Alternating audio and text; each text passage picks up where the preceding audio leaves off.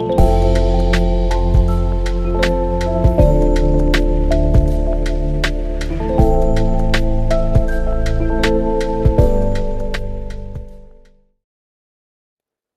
have gone to great lengths in the past several years to help us see that Jesus is relatable, that he understands us. But this is only one side of it all.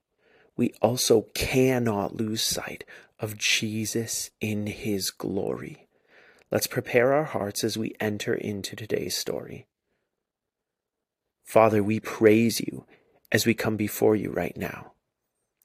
May you make Jesus known to us and teach us how to follow him. Spirit, give us eyes to see and ears to hear the words and way of King Jesus, and the grace to follow in his path. Prepare our hearts to meet with you in Scripture as we pray as Jesus has taught us. Our Father in heaven, holy is your name. May your kingdom come, your will be done, here on earth as it is in heaven. Give us today our daily bread, and forgive us our sins, as we forgive those who have sinned against us. Lead us not into temptation, but deliver us from the evil one. For yours is the kingdom, the power, and the glory, forever and ever. Amen.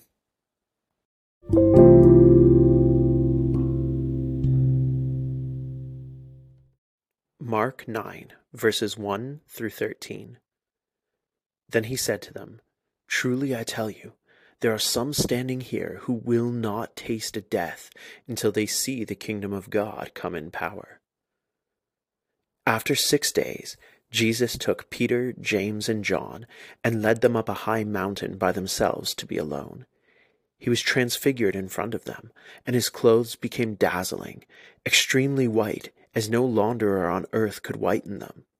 Elijah appeared to them with Moses, and they were talking with Jesus. Peter said to Jesus, "Rabbi, it's good for us to be here.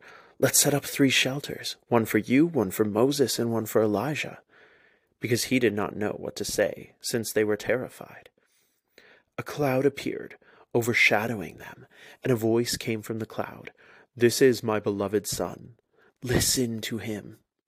Suddenly, looking around, they no longer saw anyone with them except Jesus. As they were coming down the mountain, he ordered them to tell no one what they had seen until the Son of Man had risen from the dead. They kept this word to themselves, questioning what rising from the dead meant. Then they asked him, "Why do the scribes say that Elijah must come first?" "Elijah does come first and restores all things," he replied. "Why then is it written that the Son of Man must suffer many things and be treated with contempt? But I tell you that Elijah has come, and they did whatever they pleased to him, just as it is written about him."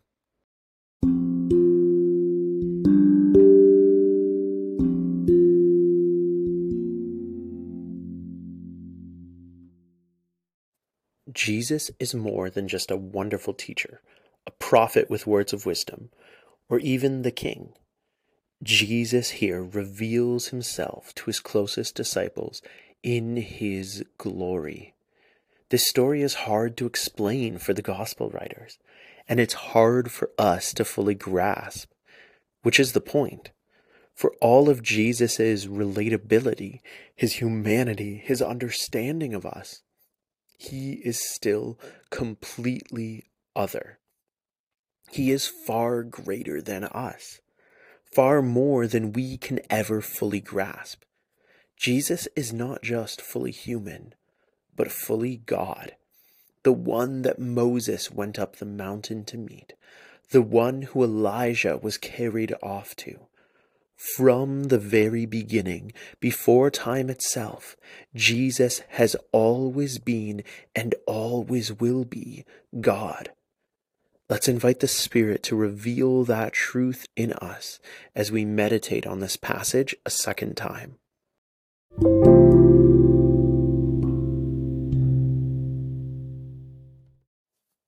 Mark 9, verses 1 to 13.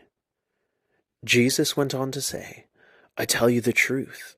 Some standing here right now will not die before they see the kingdom of God arrive in great power. 6 days later, Jesus took Peter, James, and John and led them up a high mountain to be alone. As the men watched, Jesus' appearance was transformed, and his clothes became dazzling white, far whiter than any earthly bleach could ever make them. Then Elijah and Moses appeared and began talking with Jesus. Peter exclaimed, Rabbi, it's wonderful for us to be here. Let's make 3 shelters as memorials, one for you, one for Moses, and one for Elijah. He said this because he didn't really know what else to say, for they were all terrified. Then a cloud overshadowed them, and a voice from the cloud said, This is my dearly loved Son. Listen to him. Suddenly, when they looked around, Moses and Elijah were gone, and they saw only Jesus with them.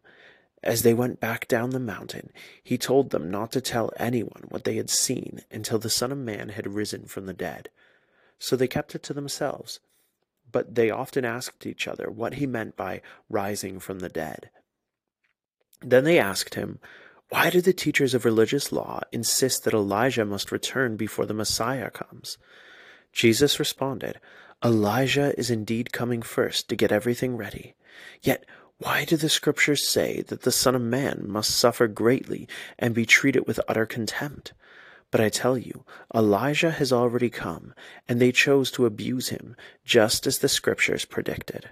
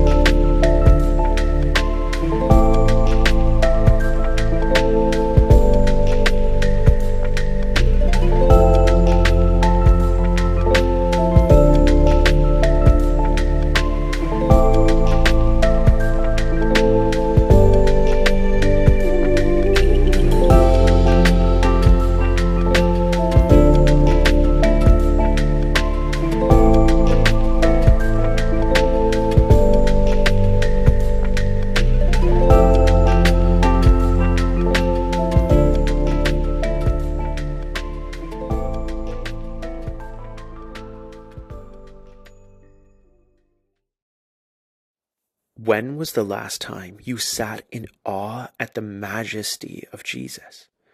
To really reflect on the fact that this Jesus that you are invited to follow, this Jesus that loves you, that invites you to lay your burdens down at his feet, to bring your needs and provide for them, this Jesus is the same God who created the heavens and the earth, the creator and sustainer of all things, the one true creator God. This is who Jesus is. How enormous is the privilege we have as his people to be able to come and be with him, to call him friend. Let's invite the Spirit to help us not lose sight of that enormous privilege as we meditate on this passage one last time.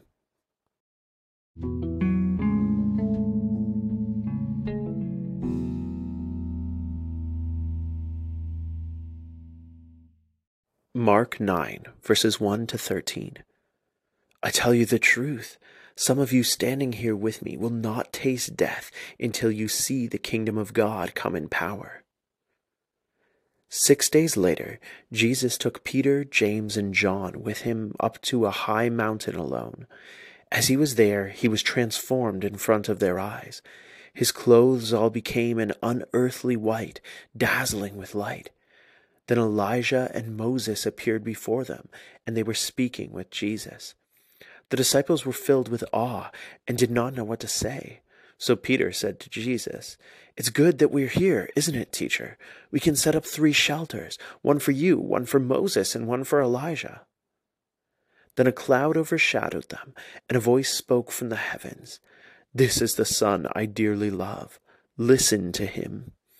And in an instant, all of that was gone, the cloud, the prophets, the dazzling white, and before the disciples stood simply Jesus. As they were descending from the mountain, Jesus commanded that they say nothing about all of this until after the Son of Man was raised from the dead. They said nothing, although wondered what raising from the dead was all about. They did ask, however, "Why do the scribes teach that Elijah must come before the Messiah?" So Jesus responded to them, "Elijah comes first and restores things. Why then is it written that the Son of Man will suffer terrible things and be treated poorly? I tell you, Elijah has come, and they did terrible things to him, just as it was written."